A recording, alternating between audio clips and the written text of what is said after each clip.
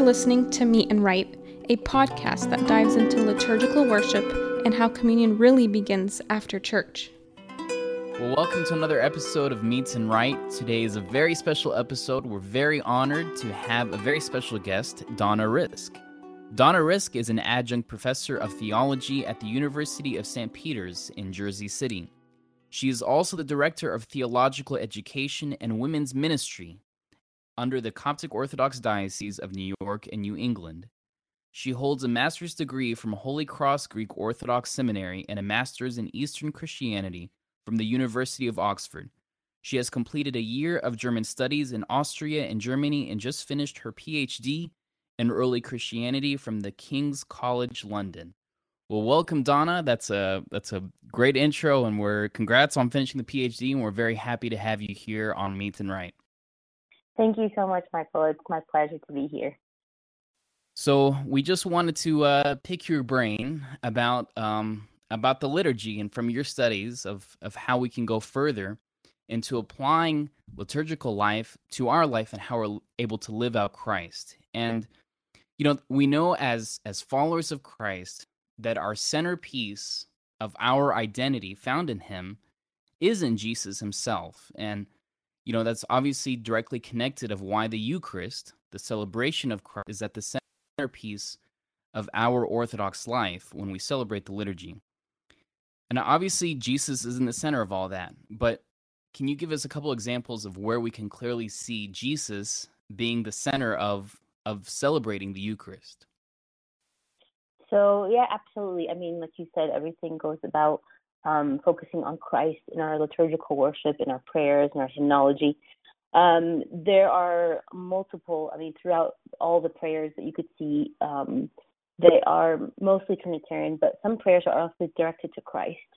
And if you look at particularly the Liturgy of St. Basil, which we commonly pray throughout the liturgical calendar in the Coptic Church, the celebrant usually addresses Christ, or he beseeches Christ, or he also entreats Christ about his incarnation and his participation in salvation for humanity.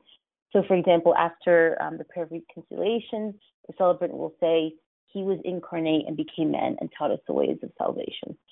For me personally, this is one of the pivotal points of declaration of our faith. Just the point of declaring the power of the incarnation of Christ coming and God becoming man and teaching us the ways of salvation. And so in this prayer and in this statement, he paves the way of declaring our theological truth of who Christ is, how God became man for us. And in this point, as we know, obviously, particular to Christianity and for the Orthodox faith, and in our understanding of how Christ came to flesh. And in that celebratory act and declaration, we also commemorate the Eucharist. And so through this journey of declaring who Christ is, then we can declare through the creed, through these prayers, through the hymns, who Christ is, and then we participate in becoming one with him through the Eucharist. So we become one with Christ through the Eucharist, and we say we become one with him who is 100% God and 100% man. And if you can, Donna, kind of elaborate on why that's such a big deal. Like, why couldn't just God himself become as like the super archangel and kind of save humanity that way?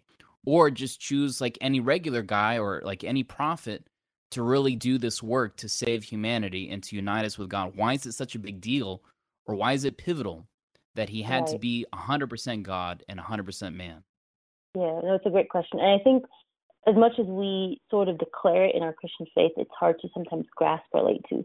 As the Liturgy of St. Gregory says, the only person who can come and say this is God himself, neither an archangel nor a prophet have you sent, but you have sent your only son, right? And God taking flesh is so powerful for us because, one, we are now able to relate to him as humans, right? And of course, as St. Athanasius clearly states in many treatises, but particularly on the incarnation, how God, being without sin, and God, who is life giver, can only restore this life to humanity as a whole by destroying death by his death, as we say, in the Easter liturgical celebration. And in him becoming 100% man, this is vital because if he does not take on all of us, all of the part of humanity, then we cannot say all of us are saved, or the entirety of the human race, or the entirety of the human condition. So there's a famous quote by St. Gregory of Nyssa says, what he has not assumed, he has not saved. Sorry, that was St. Gregory of Nyssa. And in this idea is that he came and he took flesh. He took our soul, our spirit, our human mind, our human body in its fullness.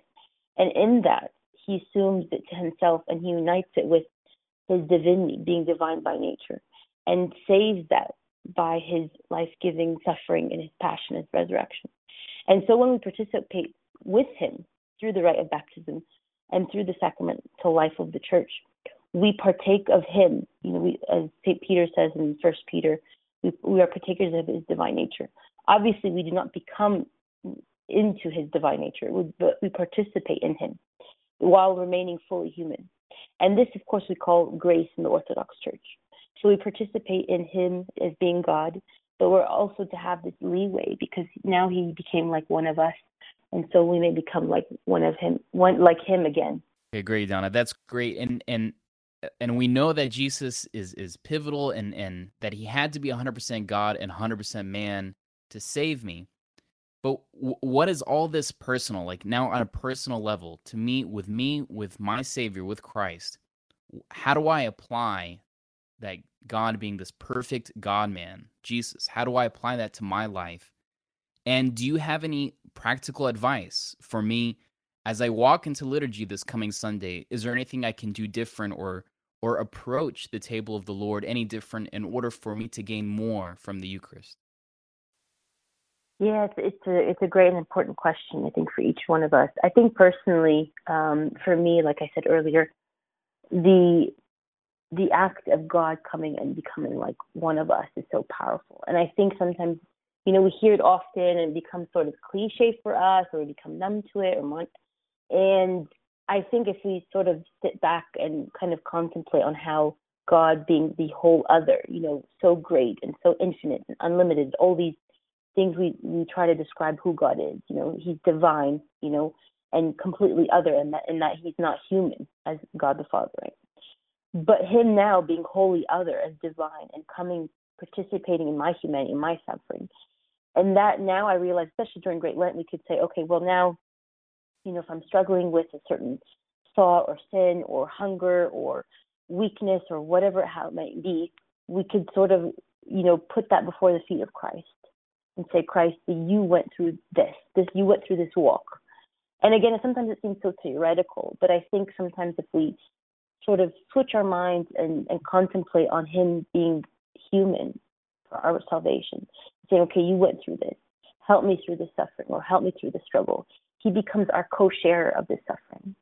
And for someone to suffer with you, I think is in itself is so powerful, right? I think God, suffering for us. Yeah, and you bring a good point, Donna, because I feel so many times it's so easy for us to think of Jesus as like this superpower, that he is God, divine, like this great royal person that, that just sits upstairs. But we kind of forget that he's human, that he became one of us, and he dealt with the same pain that we had, and he became just like us. We really kind of, sometimes we lose sight, or at least for me, I lose sight that Jesus was a person, was a man just like me, in order to save me, just like you said. Absolutely, absolutely.